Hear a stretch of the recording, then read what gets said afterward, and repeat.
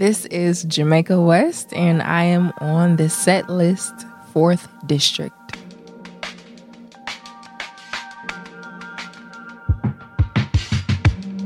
Check 1, check 2. Greetings, good people. My name is Adan Bean, and I'm so excited and happy to be here with my guest for another episode of the SetList.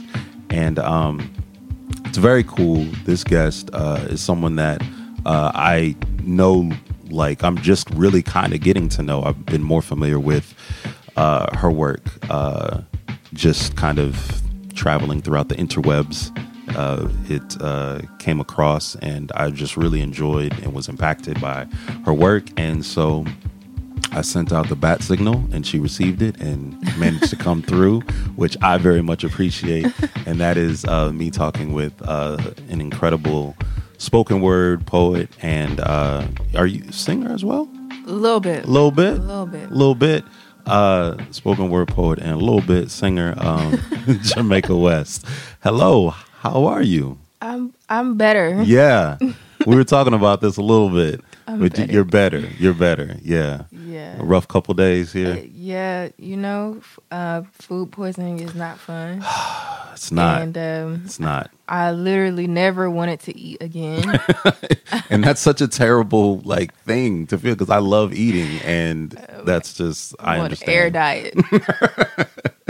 Absolutely. Well, I'm just so happy that managed to brave and get through all of that, and that you're here today with us. And so just I think there are some people out there who are familiar with your work, who have experienced your work either in person, live, seeing you at shows, or your audio and your recorded material. But if you had to give the elevator pitch of Jamaica West, what would you say about you? I think I'm just a very if I had to describe my art or describe who I am as an artist, mm-hmm. I think it'll just always be a witty kind of just rebellious, almost contrarian mm-hmm. point of view, a little bit of sarcasm to kind of get really harsh points across. Yeah. They're just and I think I am that way because growing up as an African American woman, you kind of have to learn how to do that. Understood. You have to learn how to communicate in some direct ways and some very non-direct ways. Yeah. And I think me being a very huge introvert, oh God. Really? I just learned how to say the things that I wouldn't say, in conversation. I learned how to say them on stage. Yeah. And then in writing, and then, so on and so forth. So. Yeah. Well, I mean, and I think that that's completely understandable. And I feel it's so interesting as artists when we talk to one another, we find out how many of us who are on stages consider ourselves introverts. Yeah. And people assume the persona or the person that they see on stage is who they're going to get out, off stage. And very much it's not the case. It was I find myself, and I don't know if this is something that, relates with you, but I find myself, I don't feel like I'm being fake on stage at all, but mm-hmm. I feel like I have to gin myself up to mm-hmm. okay, I gotta give more of my personality mm-hmm. and make it, make it large for a venue or for a space. And so, but when I'm off stage, I'm very good not talking to a lot of people at all. I'm very good, preferable in a lot of cases to just keep to myself or be in the back. And I just feel like a lot of people don't recognize that artists can, that duality exists a lot of times for artists. And it's like you said, it's not fake. It's just, it's another part of me. And to be honest, who I am on stage, the closest I get to that in real life is reserved for very specific people. That person who I am on stage is actually a very vulnerable, a very vulnerable person that's like, okay, back it back up. Right. Y'all can't see that now. Yeah. Yeah. Understood. So, yeah, that duality. Understood. Yeah. Well, I think that when we were talking about this before we started recording, like I was trying to figure out where exactly I first heard you or how that happened. And I do just think it like there's a lot of perhaps like mutual friends or acquaintances or things like that. And I remember hearing a piece of yours that stuck out to me. And I can, say in full disclosure that there are a lot of spoken word poets generally, but specifically like Christian themed spoken word poets that don't resonate with me per se. And I don't even, let's say, want to box you in that place or whatever. I think we discussed this. I think, being a believer, but also like having, doing your art in such a way that, this feels kind of like an in vogue thing to say, but like doing your work in such a way that you don't court the classification, but if it comes on it, then it's fine, but it's not something that you're like running after. Those were finger snaps. There it is. But yeah, I mean, is that fair to say that that's essentially your approach? Yeah. Got you. Yeah. I kind of want to ask like some more like foundational questions, just because, like I said, I don't. Yeah, let's do it. I don't know. So, like, when did you start? And let me back up with the set list in general. Most of the people who do tune into this realize that what we do is we discuss artists by getting to know their influences, and we'll do that through the context of a set list or a track list and things like that. And so we'll do that, but I just want to make sure that we like lay the groundwork for who it is that we're talking to. And but so with that being said, like you are in Chicago. Mm-hmm. Did you start writing? Like when did you start writing and performing? I started like writing freshman year of high school, going into my sophomore year. I'm originally from Columbus, Ohio. I'm an Ohioan as well. Are you serious? Yeah, I am dead serious. I'm from a very small town called Massillon, Ohio, which is Canton, Akron area. So yeah, I'm back there very often. I'll be back there next week. Like that is home. Wild. But yes. But anyway, I didn't know you were from Columbus. That's what's up. Yeah, so I'm an Ohioan. Yes.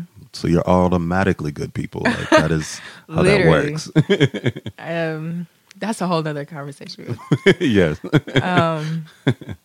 So at the time, well, even years prior to that, Louder Than a Bomb was something that was started in Chicago, and it was like a really big slam poet scene for high school and middle school students and things like that. And so my what was Wick? Wick was our humanities English teacher, Mr. Wick. Okay. He was like super into poetry, and he was like, I want to do this here at our high school. And my high school was Eastmore Academy. And so right around that time, I was a freshman, and for one of our assignments we had to write a poem, and I wrote this acrostic poem that was so stupid to me, but it got passed around between the teachers, and they're like, Wick is like recruiter for the slam team, and like I'm just like, I don't know. But at the same time, I really wanted to be involved in high school. I wanted to have that high school experience. And so I was getting involved in as many things as I could. And then at the same time, like,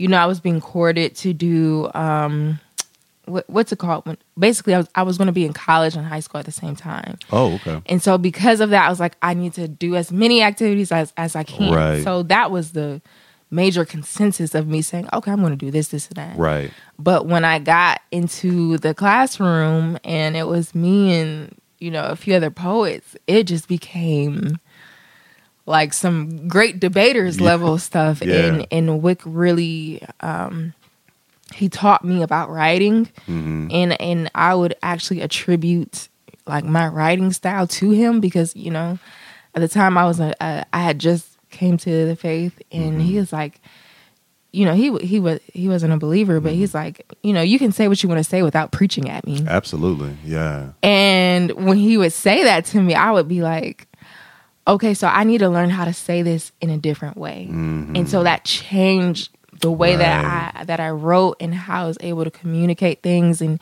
he taught me a lot of what I know about performance. That's amazing. And so that's how I got my start.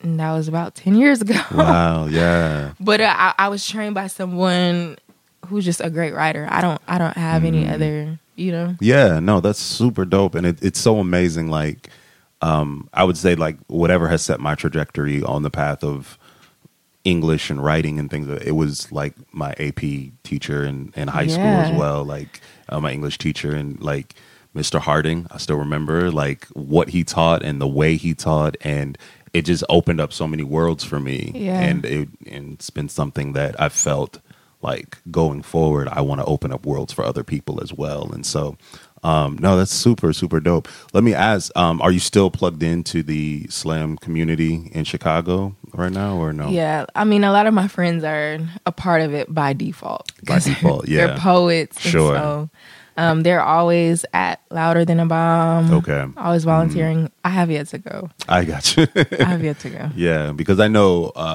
the NPS, National Poetry Slam, is in Chicago in a couple months actually, and so there's I didn't do one of the Atlanta teams this year, but I will likely be there just to support and help out and assist and things like that. So Nice. Chicago has such a great, rich history of really dope spoken word artists and poets and slam poets and things like that. And a lot of different styles, I would say. That's what I like when I think of Chicago poets. I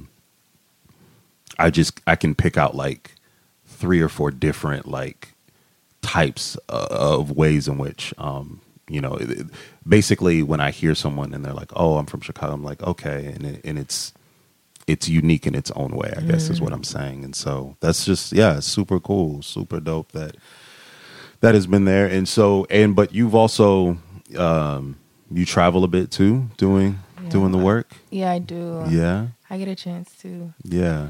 That's what's up. At this point, you said kind of before we got started that just kind of you find yourself in LA often as well. And in addition to Atlanta, I think, is it family and friends in both cases, or is there work involved sometimes? There's usually a mixture. And there's usually work involved, and I find a way to get up with friends, because it's like, who wants to just be, even though I love art, who wants to just be here just, absolutely, just to do that. Like, especially with LA, like it's such a beautiful, beautiful place. It's almost toxic. It's scary, But like I want to be able to get up with friends. So there's that. And then, I think, and then like New York, Atlanta, LA, Miami a little bit. Those are like really great places to get, like just central meeting places for artists. And so like there's a lot of work to be done there, whether it's like meeting up with photographers or stuff like that. So. Yeah, absolutely. Well, I wanted to talk, as we'll kind of get to know, you in ways in which we'll be able to figure out like who kind of musically what's influenced you and things like that. I want to definitely dig into that. Okay. But with that being said, last year you put out an EP. I did. Called Bury Cinderella. I did. Yes. I listened to that pretty often. That was pretty... You really? What's that look? What is that look? Jamaica? I don't know. I think, Bury Cinderella was like... That was like the first thing I've ever... Is it? Yeah, like the first project that I've ever actually put out. And okay. It's like one of those things where like, okay, I did that. Yeah. But it's like, okay, I don't want to... Yeah. Yeah. You've already moved on. I've already moved on, and also kind of just like, we'll leave it at that. Okay. Can we play a little bit off of it though? Can we whatever one you dig, we'll play. Well, here's the thing. So what I want to do is this is so awesome and amazing because it's such an artist thing to do. Like just to have a work and then to be like, like I got so much more to give. Like, so I can. That's not even do better. Yeah, I can do better. Believe me, my nigga. So but it's but I wanted to talk about a little bit, just a two or three songs off of it. And I realize it's not, it's a 5-song EP, but yes. But I wanted to talk definitely about what would essentially be the opener, which is this the title track, Bury Cinderella. Yeah. So I'm going to play just a little bit of that, and we'll talk about it. Beauty and the Beast, Martin and Gina and Coretta, Whitley and Dwayne, Snow White and the Little Mermaid, Malcolm, Betty, Beyonce, Jay, Michelle, Barack, Winnie and Nelson Mandela. But you always wanted to be a figurative Cinderella, 16, smitten, mesmerized by how patriarchy paired with purity culture could make the fairy godmother, an allegorical Holy Spirit, transform you. Promise you a perfect prince for a groom. No more lonely if only you kept your legs closed and hair prim and perm straight. No naps, no kitchen, no waste, no wait. Stay thick. Drop a filter on your pit to make your melanin Hutus and Tutsis light skin, cause that's what can get your kiss to turn the frogs you date into a prince. Don't protest. Black lives Pretty women don't protest their right to their own thighs. Don't tweet.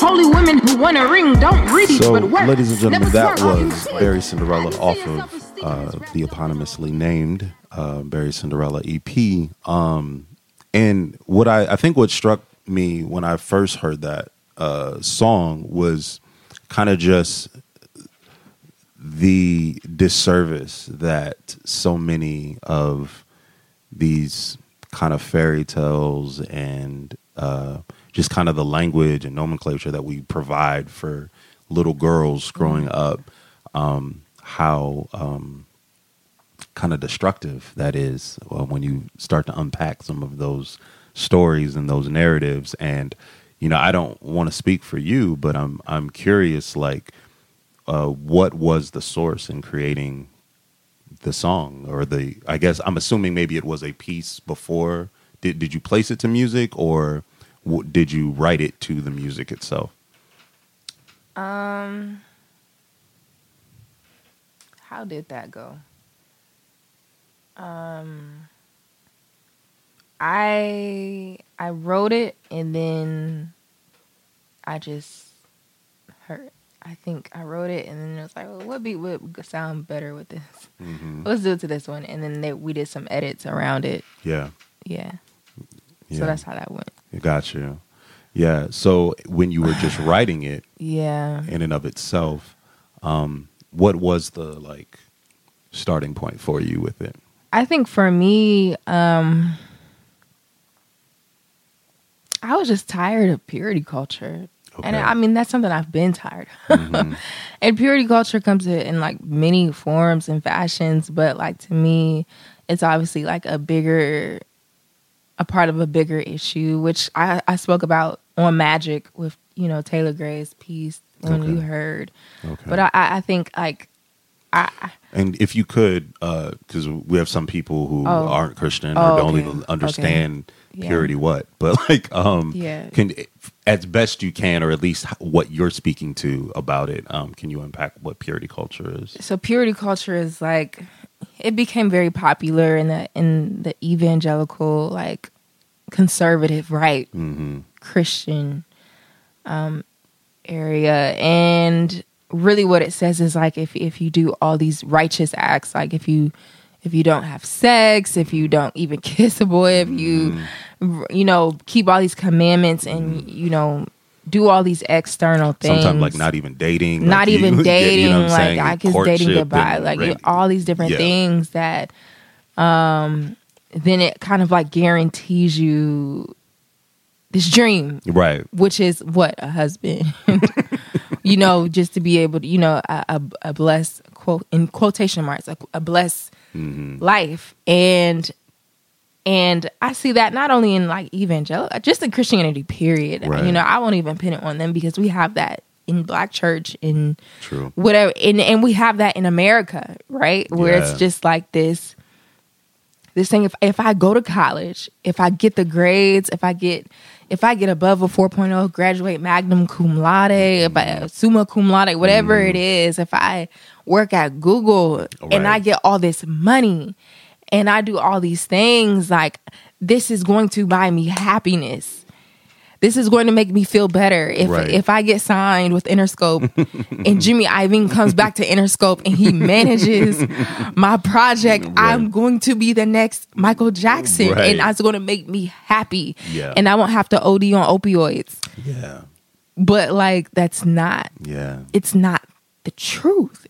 There's no real formula. Right. And that, I think, in itself was just like, F is fucking me up. Yeah. And so, like, Bury Cinderella, on surface, I had to find a way to, like, unpack it and kind of just find other ways to say what I wanted to say. But on a very surface level, it's about relationships, but really it's just about life. About, like, feeling like I did everything that I thought I could do right, and it's still not working. Yeah. You know? It's such a crazy scenario when, like, you see like when God gets boiled down to those formulas or those equations, and like we're taught that oftentimes and led to believe that what you've discussed, like, man, I've done like my end of the bargain. Yeah. So then clearly God owes me X, Y, and Z. And then you realize, like, it takes a lot of sometimes heartbreak, and not even just that, but just like anger and resentment that settles in because you've been told this lie that if you do all of this shit, then eventually, like, you then get this promise. And it's like, yo, that's not true. Like, that's not true. There are promises of God. I don't want to get away. I don't want to, lie about that. But like the way in which we've taken those things and reworked them in like very man-made ways, it's just such a disastrous. It has such a disastrous effect. And I've seen people who came to Christ being given those formulas, and when they realize they didn't work, they leave. They're like, this was a farce. This entire thing was a lie. Like, and they throw out the baby with the bathwater. They throw out so much because they're sitting. And of course, there'd be the arguments about, well, they didn't really blah blah blah. But like, no, like, you provided a faulty premise to begin with. Like, that's the way you position this. And so, I think it was very wise and apt of you to like find the ways in which this is not strictly a church problem. This finds itself in humanity often. And like you said, we're given, the American dream and what you can do, and then what you'll be promised and what you'll be given. And I think this generation, a lot of us, we've just really understood that, niggas was lying, yo. Lying. Like, straight up to our face. That's why we don't trust y'all. That's why we gotta Google everything. But so but I think one of the lines in Bury Cinderella that I meant to like write this down because I wanted to get the wording properly, but like there was something along, like when you get towards the end of it and you're speaking to like you said something like you won't recognize yourself, or you and I don't remember what that line was, but there was a telling thing where it was like you were talking about the you'll find a man and then immediately become like a relationship guru on like I think it was like your IG or something like that. Oh man, so accurate. Yeah. So accurate. Like, it's like, well, you have purpose now. It's like, so you didn't have it before. Like, it's man, it's really crazy. But have you found? And I know you said this was kind of like your first work that you were putting out for yourself. Like being that do spoken word, but then also sing a little bit, as we established earlier. Like, have you gotten in the? I realize this is not how this song was done, but have you been able to do works where you were working with the musician or the producer, and that it was as opposed to you taking a pre-existing work and finding a beat or finding something? Have you been able to work in such a way in which you are crafting it alongside or with the music or to music? Not in the way that I would like for it to. This next project, I have a collaborative work going. Okay. Project coming with this poet named Michael Nelder, and we're doing a collaborative poem exclusive project. And so if you look up his work, he's like kind of on the same like wave. I don't want to even call it a wave. But this is the first time now where it's like, okay, let's work together versus like, all right, here, can you make me this beat? Yeah. Send it back. Like, oh, I don't really like that. I don't got time to send it back. Let's just make it work. Like, right. You know? Yeah. Got you. Yeah. So that's cool.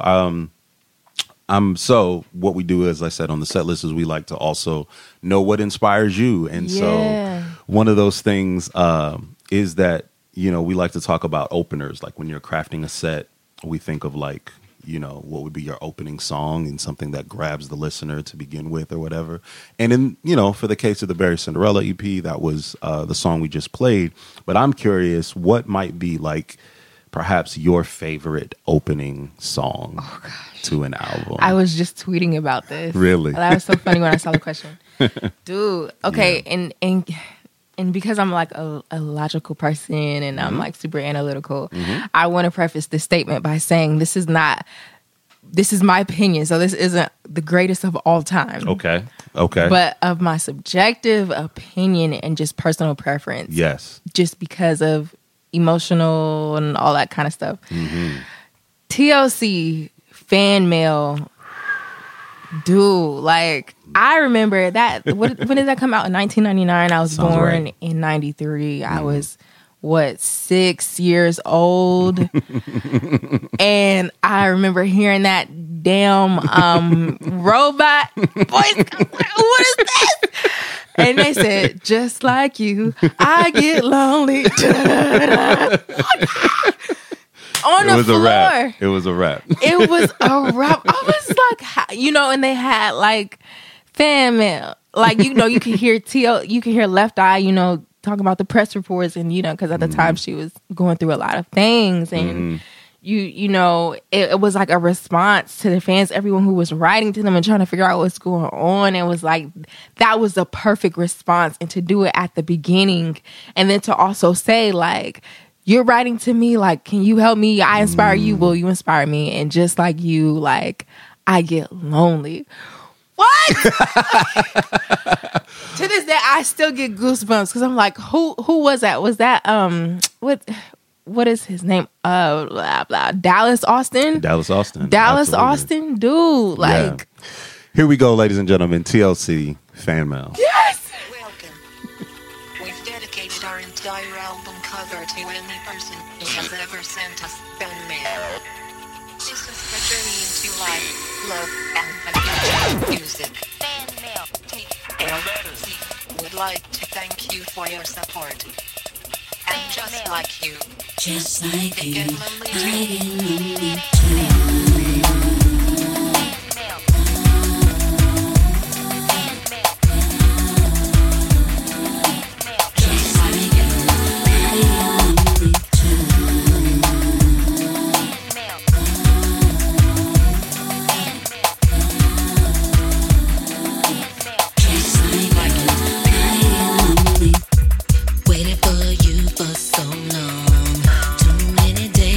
January, I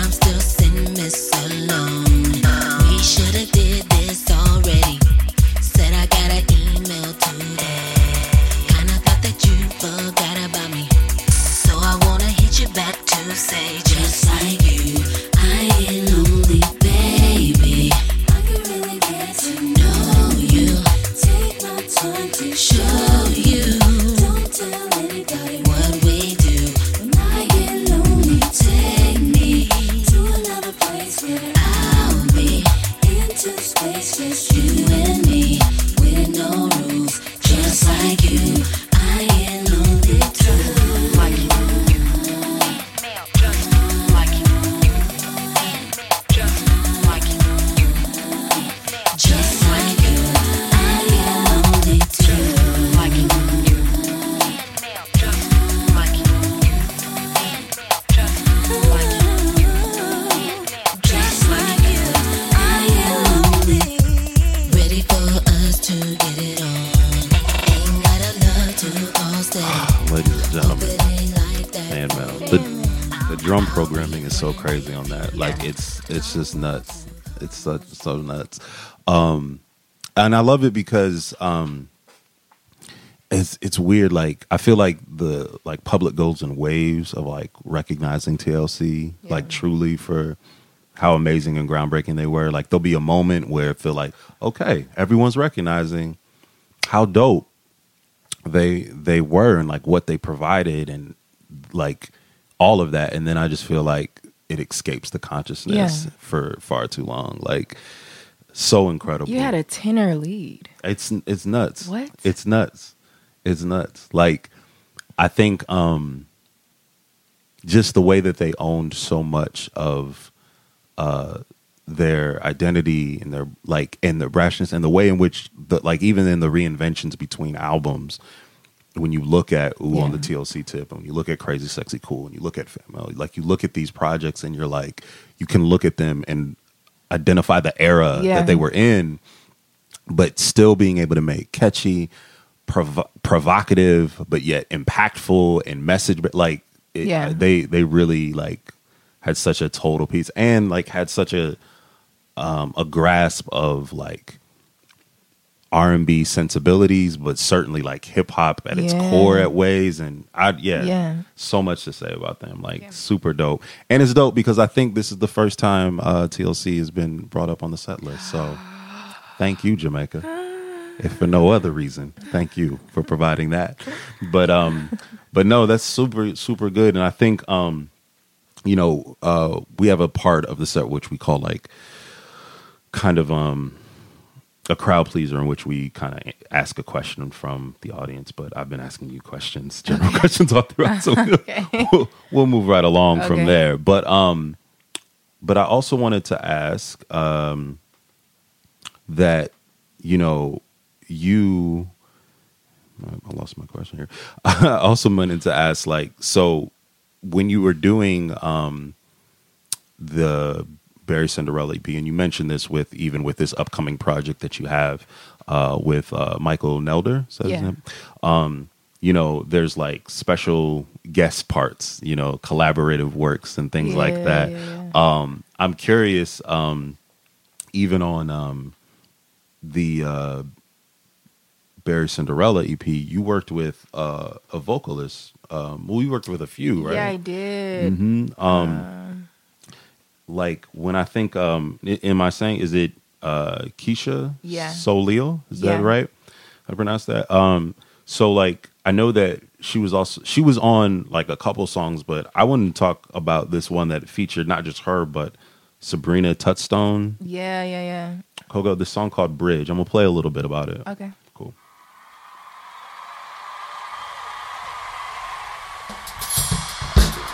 Everybody get up. Say yeah. Say yeah, yeah. Say yeah, yeah, yeah, yeah. I've been looking for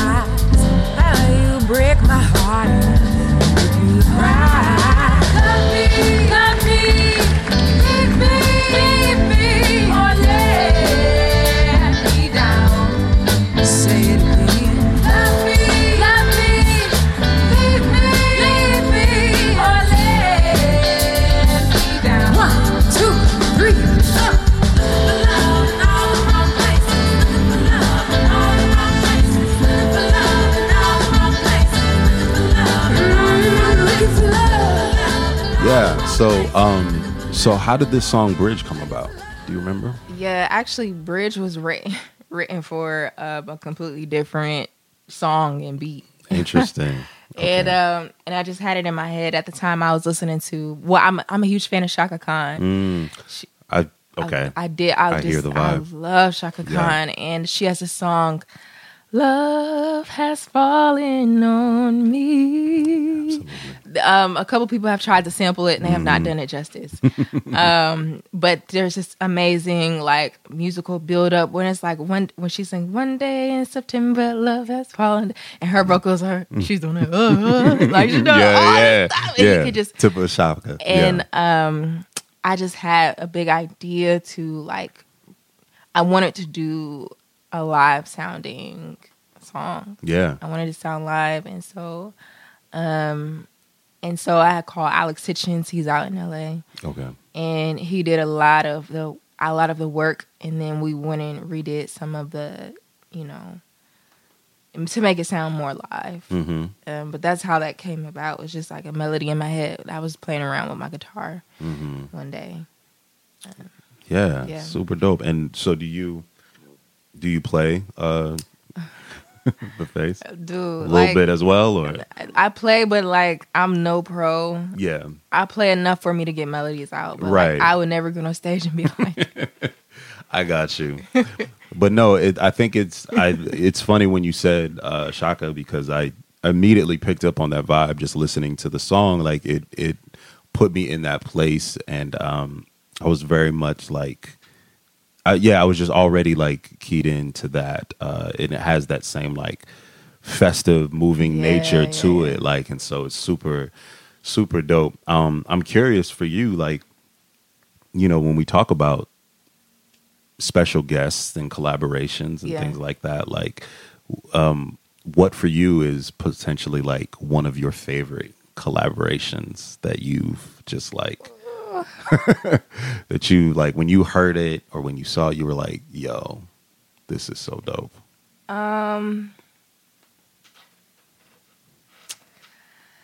That's a hard question, because sometimes like when our favorite artists get together, there's this expectation, right? And when it's not met, it's just like the greatest disappointment of all. Understood. Yeah. So, I think just saying like an easy one for me that I can say without regret. Okay. Get up, get out, and get something. Like Goody Mob and like Outkast. You need to get up, get out, and get something. Yeah. How will you know if you never even try? And the only reason why I knew that song was because of BET's Top 25 Countdown, watching that as a kid. And I would watch all my favorite artists' top 25 favorite songs. And I would see that.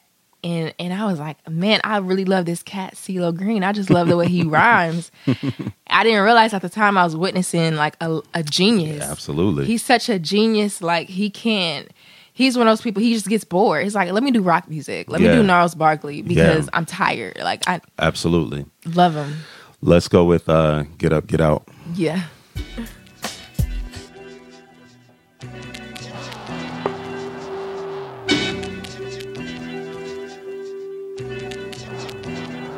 You need to get up, get out, and get something. Don't let the days of your life pass by. You need to get up, get out, and get something. Don't spend all your time trying to get high. You need to get up, get out, and get something. How will you make it if you never even try? You need to get up, get out, and get something. Cause you and I got to do for you and I don't recall ever graduating at all. Sometimes I feel I'm just a disappointment to y'all. Every day I just lay around, then I can't be found. Always asking, give me some, living life like a bum. Times is rough, my auntie got enough problems of her own. Nigga, you supposed to be grown. I agree, I try to be the man I'm supposed to be, but negativity is all you seem to ever see. I admit, I've done some dumb shit, and I'm probably gonna do some more. You shouldn't hold that against me though. Why not? My music's all that I got, but sometimes we get destined for this to be manifested. I know you know, but I'm gonna say this to you. I get high, but I don't get too high. So what's the limit supposed to be? That must be why you can't get your ass up out the bed before 3. You need to get up, get out, cut that bullshit out. Ain't you sick and tired of having to do without? Damn, what up with all these questions? You act as though you know something I don't. Do you have any suggestions? Cause every job I get is cruel and demeaning. Sick of taking trash out and toilet bowl cleaning. But I'm also sick and tired of struggling. I never ever thought I'd have to resort to drug smuggling. Nah, that ain't what I'm about. See, no one just continue traveling this route without any doubt or fear. I know the Lord ain't brought me this far so he can drop me off here. Did I make myself clear? You got to get up, get out, and get something. Don't let the days of your life pass by. Oh, yep. that man. That's so crazy. Like, it's so nuts too, because like digging into, you know, the history around this album and this time, like they weren't sure what to do with him yet at this point. So, because he wasn't like Goody Mob wasn't a thing yet at that point. So at the moment he was like, he was of course in Dungeon Family, but they were like, he was solo at the point. And then there were all the early reports like he was originally going to be an Outkast too, which is like, would have been, it's just crazy to think about like that. But at that time, like that song is so dope. Everyone kills it. Oh man, such a good song. Like such a good song. Like has a special place in my heart, Jamaica. So dope. So dope. And it's fitting you bring up that because a lot of times what we talk about on the set list is we talk about, you know, the part of the set in which you do a cover song, you know, and that of course, you know, made me think of Crazy.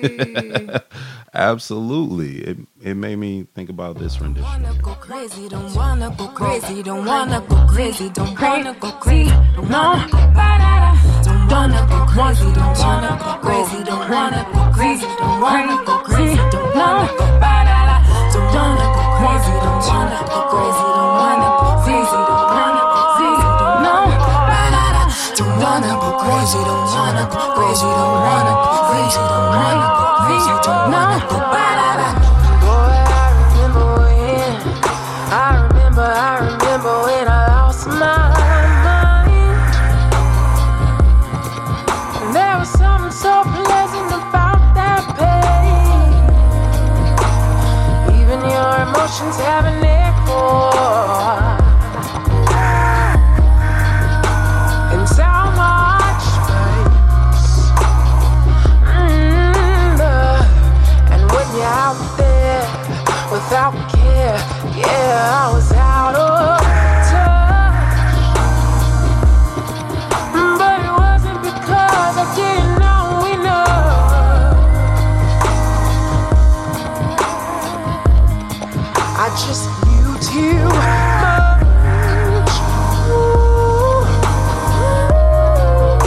Cause I'm crazy.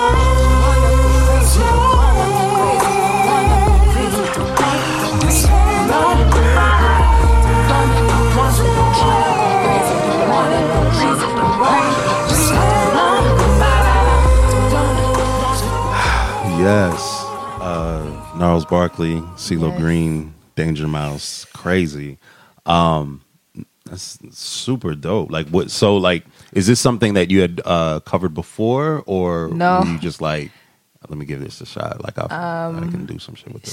So that we started that in 2015. Okay. With Omega Watts. Oh yeah, Omega Watts is amazing. Yeah, he's super. And dope. I was like, if anybody's going to do this, I need to call him because he did Catalina Catafant's project, Gotcha. Half Dead, and I was like, oh, this guy's amazing. Absolutely. And I was just like, this song just explains so much for me at the time. Yeah. And I was like, I have to do something like this, and I wanted to do something really funky with it. Right. So, yeah. Super dope. No, I think it like. It reimagines it in a very dope way, like, and yeah, it's so crazy, like what they tapped into with that song, like the writing is nuts, like nuts. I remember when I first like discovered the song, and at the time there was no, it was literally just like a Rorschach test, like. video of it going up around, and I just remember being like, yo, this is like, it's so crazy. Like this is Goody Mob, like CeeLo Green out here killing it. And yeah, it's just so dope. So no, but I think it adds it also adds a very interesting and dope layer, I think, to the EP as well. Like, so I was glad that it was included on there, even if it was 2015 when it got started. Did it take a few different iterations throughout that time? Yeah. Super dope work. I just realized I missed something when we were talking about kind of like crowd pleaser parts, in which we kind of talk. A lot of times we have the send a thing out on Twitter if someone wants to ask a question or something like that. I'll field a response. But the other thing about like the crowd pleaser thing is sometimes I like to ask artists. I like artists to think of themselves as fans often. And so when was the last time you were a fan, and like what was like the best live show experience that you've ever had?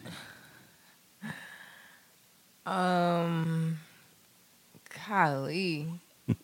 When I was a kid, I went to a lot of concerts, so I would just scream my head off. Chris Brown! Like literally just losing it in pandemonium. He stuck his head out the freaking tour bus. I fainted.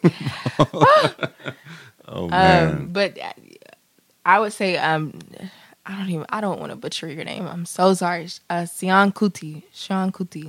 Okay. Sean Kuti. Afrobeat. Fela's son?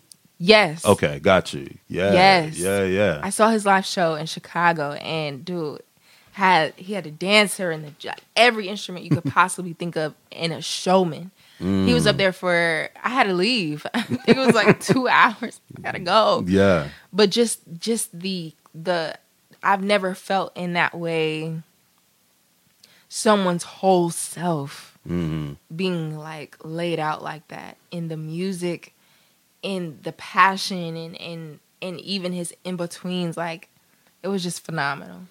Sean Kuti. Yeah.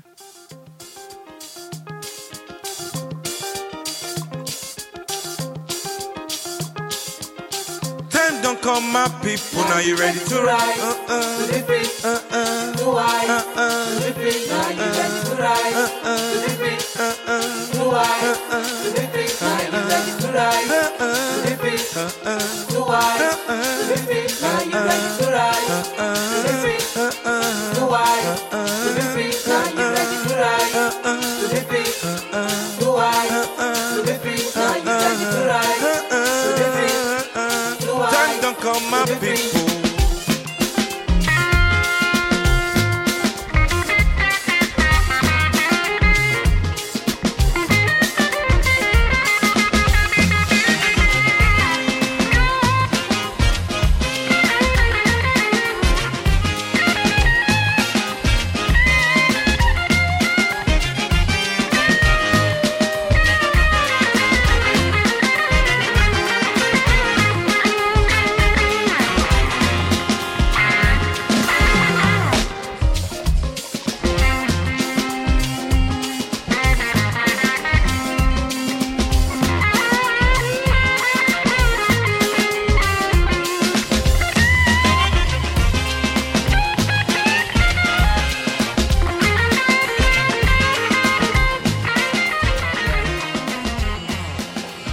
Imagine that live.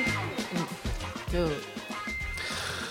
Man, I mean, what's so crazy is, so I spent pretty much all of March in Kenya, in Nairobi, and Mombasa, and it was my first time on the continent. So like, I was just like taking it all in, just overwhelmed, and so clearly, like when I'd go out and I'd just be around, and of course, like that's East Africa, but like you can still hear the downbeat and the Afropop, and like all of that like carries over in such a beautiful way. And you would see these 25-piece bands like just killing, like just jamming, like it would make no sense. And it was just such an overwhelming experience being like in that place where like that music was so prevalent everywhere. But so you remember seeing this live and just I was seeing it live, and you have to understand, like, it's so much going on. It's like I feel connected to something that I have no ancestry for. Like I can't say, oh, I'm from this place, but I feel connected, right. And so to see that and to feel it and to feel every drum, and it was just phenomenal. And not to ramble, but he went on his own rant. And he was kind of voicing his disdain, his particular disdain for American rap music. And he's like, I hate it. I hate it because it's all about consumerism. It's all about money.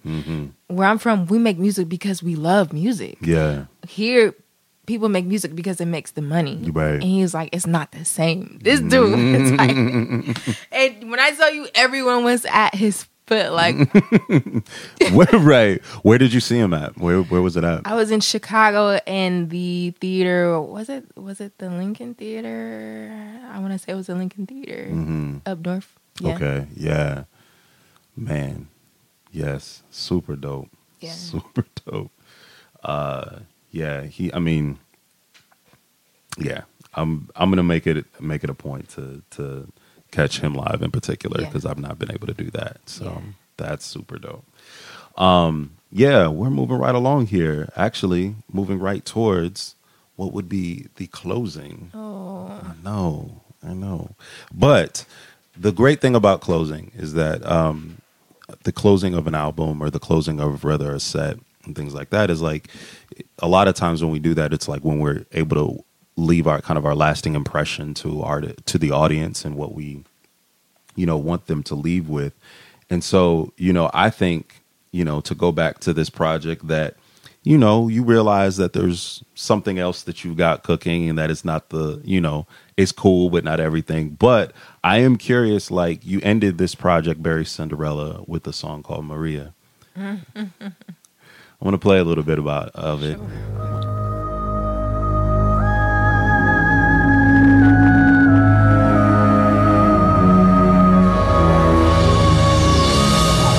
My dearest Maria, don't allow your youth to betray you. Remember that it's the heart, not the eye, that suffers most optical illusions. You are vibrant and brilliant and soulful. If your soul learned to listen to the spirit and the goons, giants and gals will have no fear over you. And may romance be no nightmare, where each spring of love, lust dare take over your eyes, but cling to truth. Each wrinkle found in grandmother's hands are evidence that endurance is magical, and that magic be handed down to you. Use that power to overcome, to lead, not oppress, speak, not arrest. Your beauty come from within.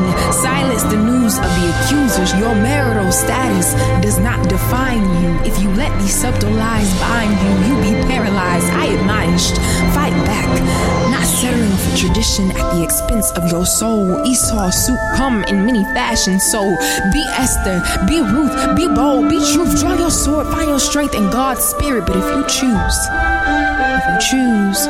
to continue in this love, it may end in the suffocating of your dream and the wrenching of your heart. To dive relentlessly into danger is bravery only in theory. You are not Juliet. You don't have to be Cinderella. Be yourself.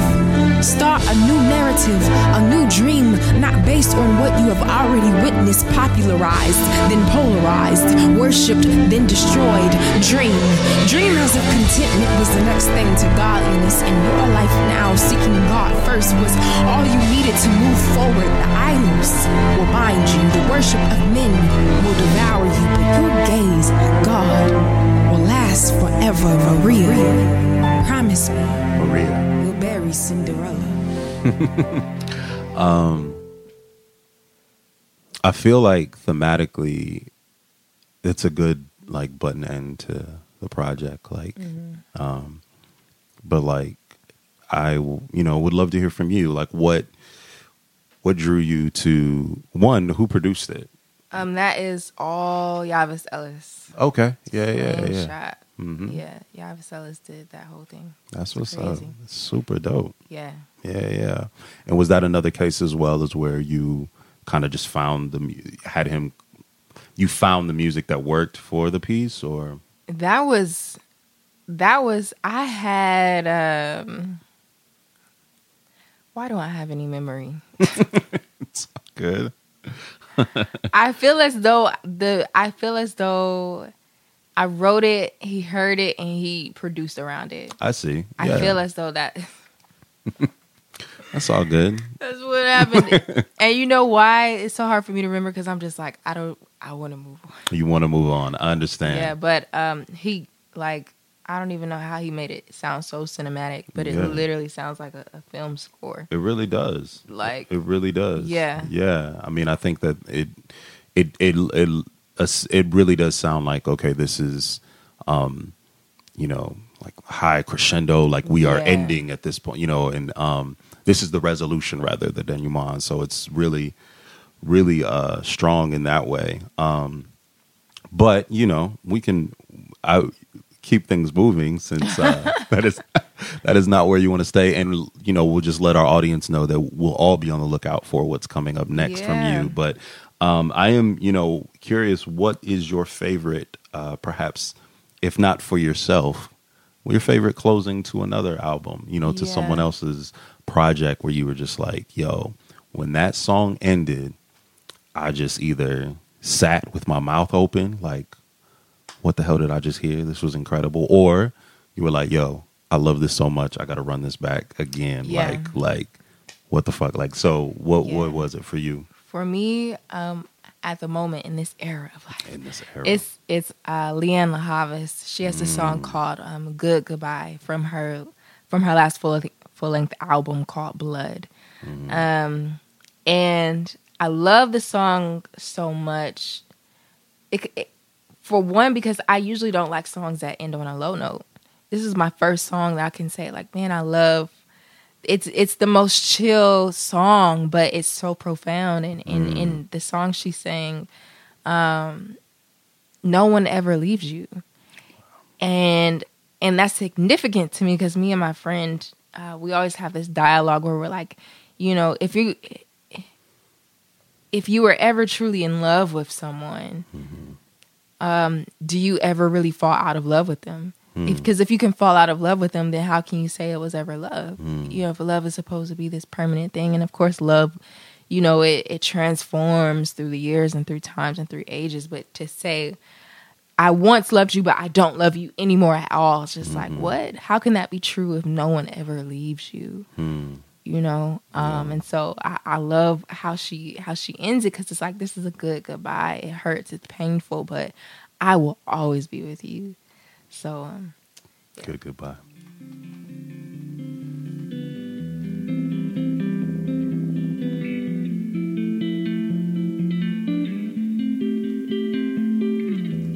Old man, let me wipe your eyes. I've never seen you cry.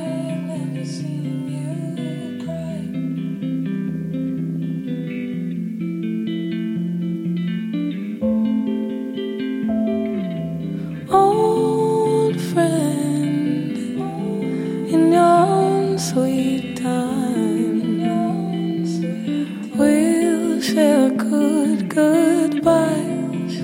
All my life I know by now.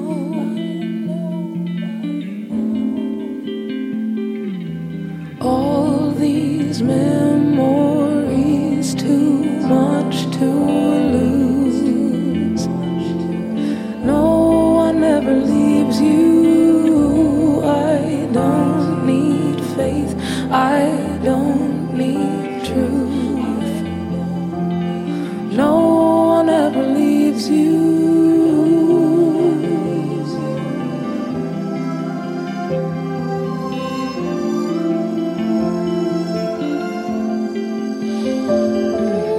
You'd say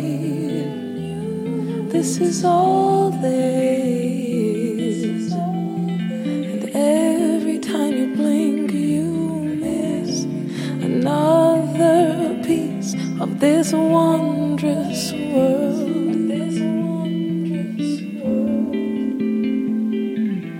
All I'd ask is, why'd you leave so soon? Everybody seems to. I don't need faith, I just want you. No one ever leaves you.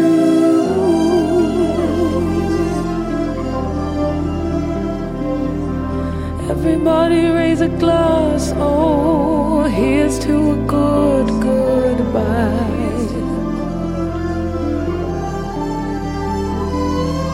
Everybody raise a glass, oh, here's to a good goodbye.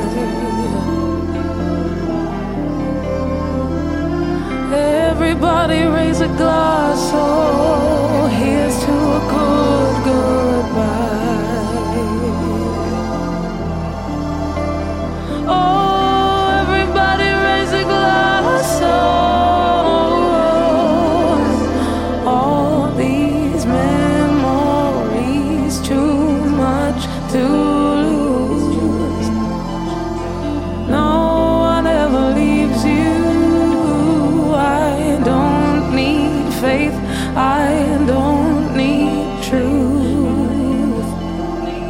No one ever leaves you. Sounds emotional. Listen, it's emotional, and I don't need faith, I need truth. It's Come on. What? I just remember, like, I completely, like, the goosebumps is so real. I knew that we had featured Unstoppable on our, like, new music podcast when it came out. And I just remember, like, 2015, it was like this, Tame Impala's Currents for me, and like Internet, Ego, Triple, like, same year, Alabama Shake. It was just some fire music that came out in 2015. It was just like Britney, oh, I'm telling you. Oh. So that is a beautiful, such a beautiful song. Yeah, like such a beautiful ending. I realized, and I normally would end the podcast on, or end the episode on the closer, but I honestly feel like this is a good ending because I missed this part, which is I'm meant to ask you for yourself, like you do, I think a lot, like you, in terms of like definitely writing and spoken word, and that seems to be like a very like strong linchpin for you, because I think even in the artists that you've discussed, like the writing is always paramount, I feel like. So, that's there, but, you also sing a little bit and, play guitar enough to get your ideas out. I don't know what else do you dance, tap dance, model? What else goes on? Like, I'm not sure what the other talents of Jamaica West are, but I'm curious, like, what, if you had to choose a musical artist that perhaps like had the most profound impact on you and your work, who would that be? I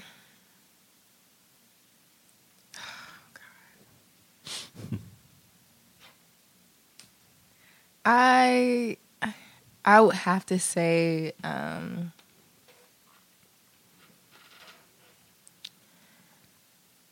it would have to be Nas. And I say Nas because of my father. My father raised me on Nas. He would have us listen to It Was Written and Illmatic over and over and over again, and point out lyrics and tell us this is why that was a good lyric. Wow. This is why Nas is a lyricist. Now, albeit my father did pass away in 2004, so he did not get to, experience the full spectrum of Nas. And so, whether or not there are things that are debatable, but you asked me the person that's had the most influence on me, I say him because from a young child, I remember going to sleep to Black Girl Lost. Wow. And playing it. And even if you play Not like that White Star. Anyway, yeah. Even if you play a 3-second, like I would know it. Got that White Star. right. Yeah. And that to this day, that song has the greatest. That song brings me to tears. Wow. So it would have to be Nas. On Nas, I don't know what you're doing. You've been out in these streets. I don't know what you on right now, but I will say from that era, yes. Word, we the real niggas now.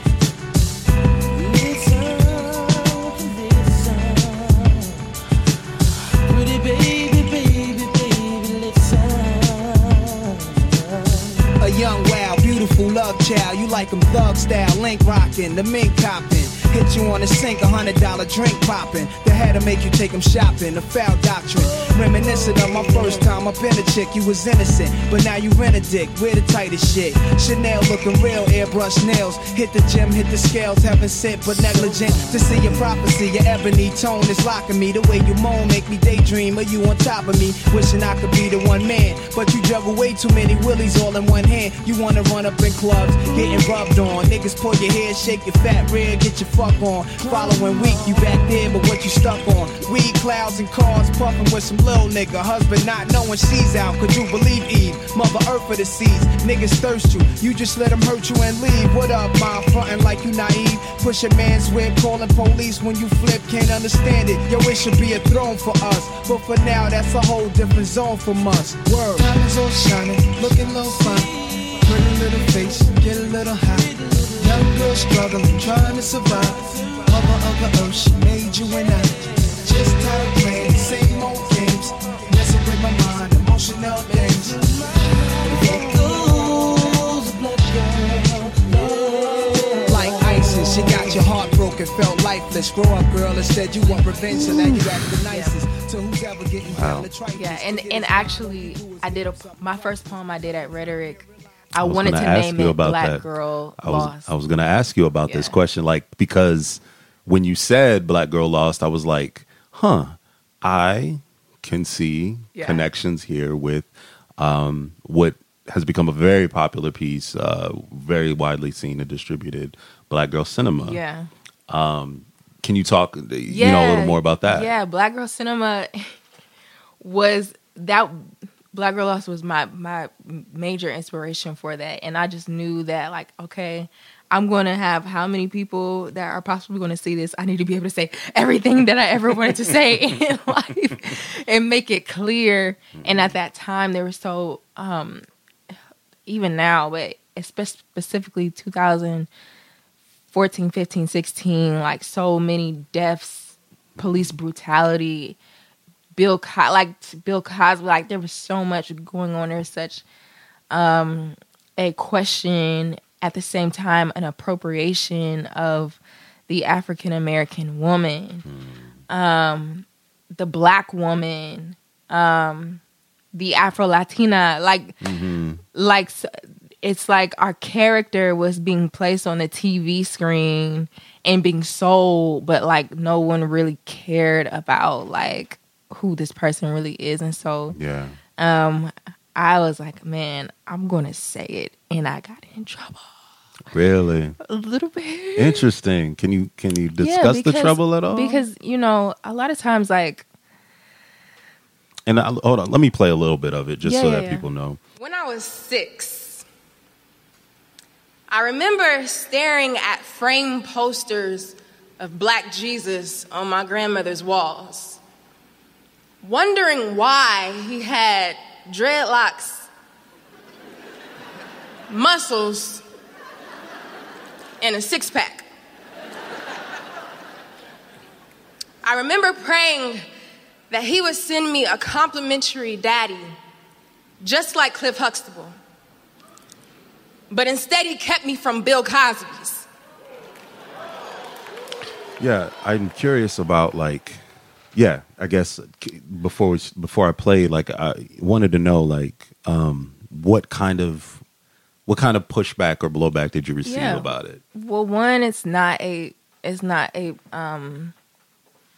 I'm not condemning anyone to hell.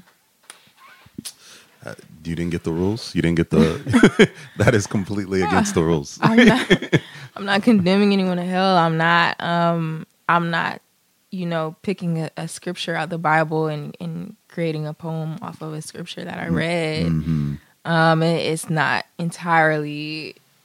It's a secular piece, mm-hmm. and I'm talking about real issues. I'm talking about molestation, rape. I'm talking about food stamps. I'm talking about all the real things that we witness on a day-to-day basis, and I'm not giving any real solution, mm-hmm. not even really Christ. Yeah.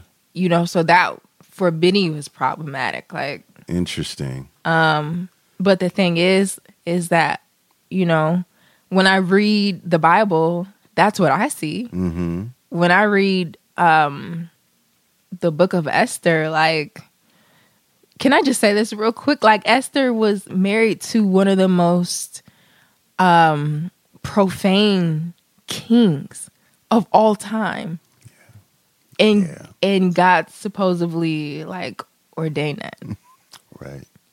So I'm just saying there are a lot of things that I think we as Christians, because I know there are believers or non-believers, I think we as Christians bypass the uncomfortable things for the sake of rules. Yeah. To bring it full circle, because it feels good to have rules. It feels good to be able to say, if you do this, you go to hell. Right. Versus, well, you may, you might not. It depends on what God says. Mm-hmm.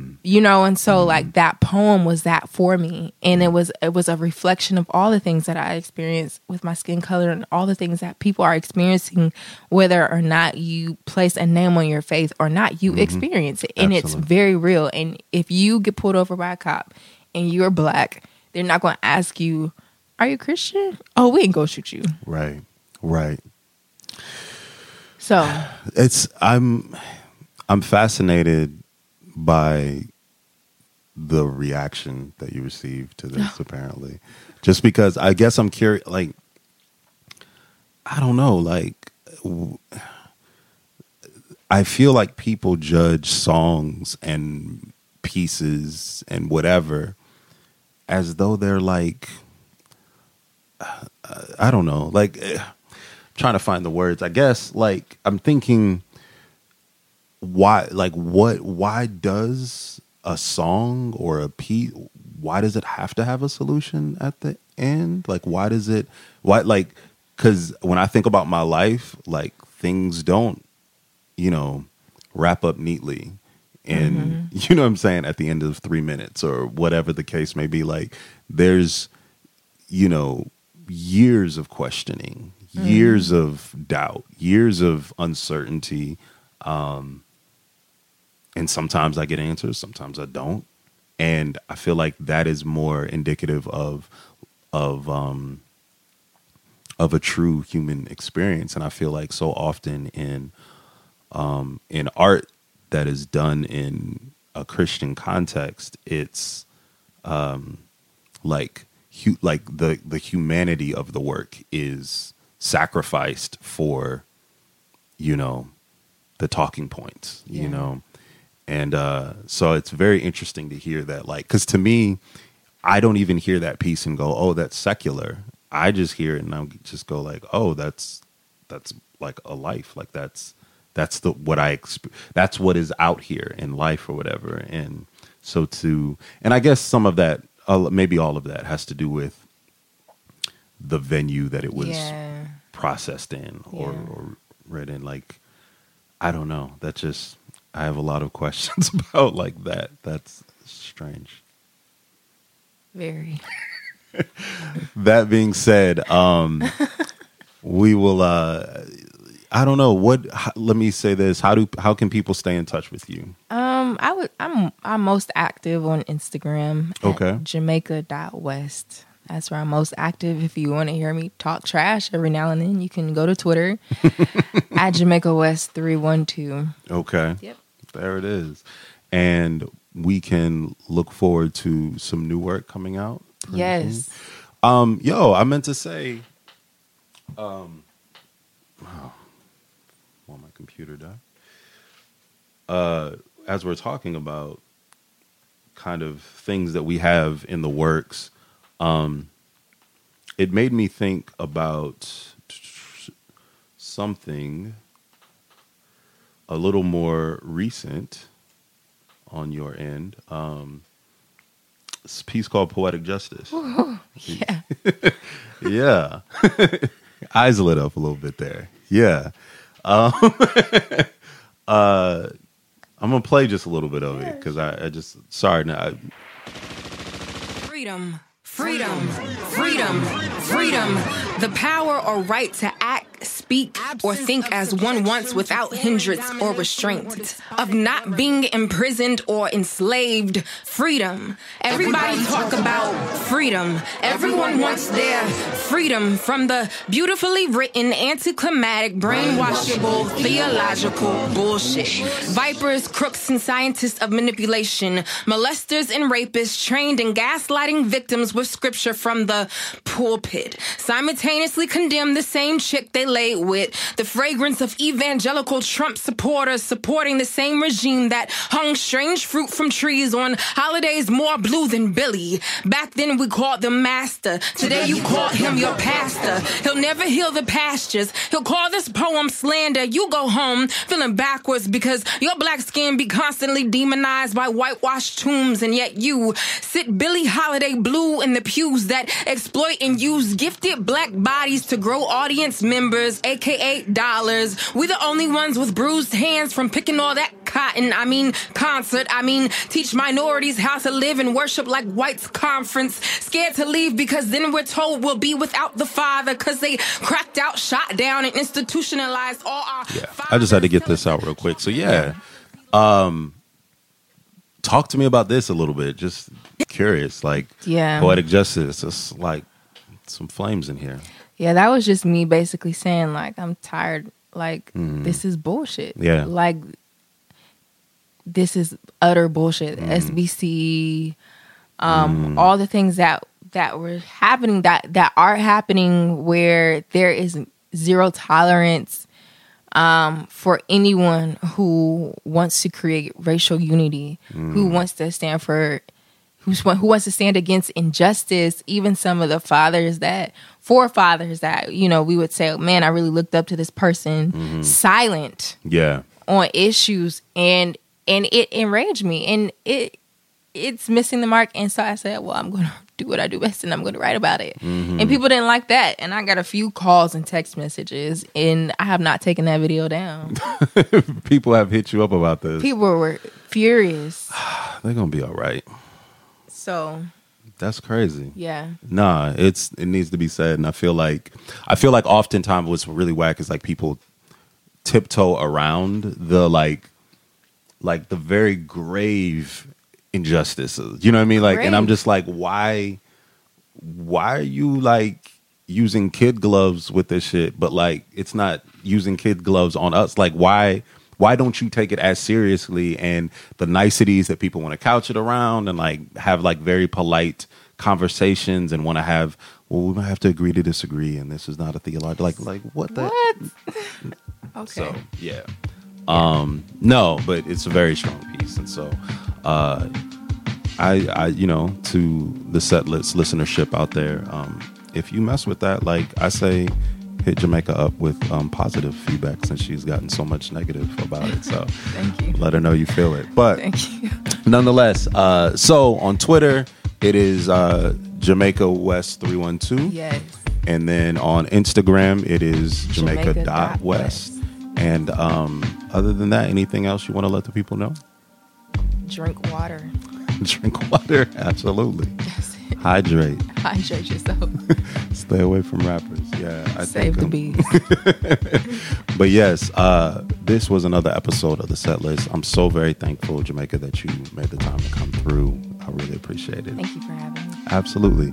This is on 4th District. We thank you so much, and we will be back soon.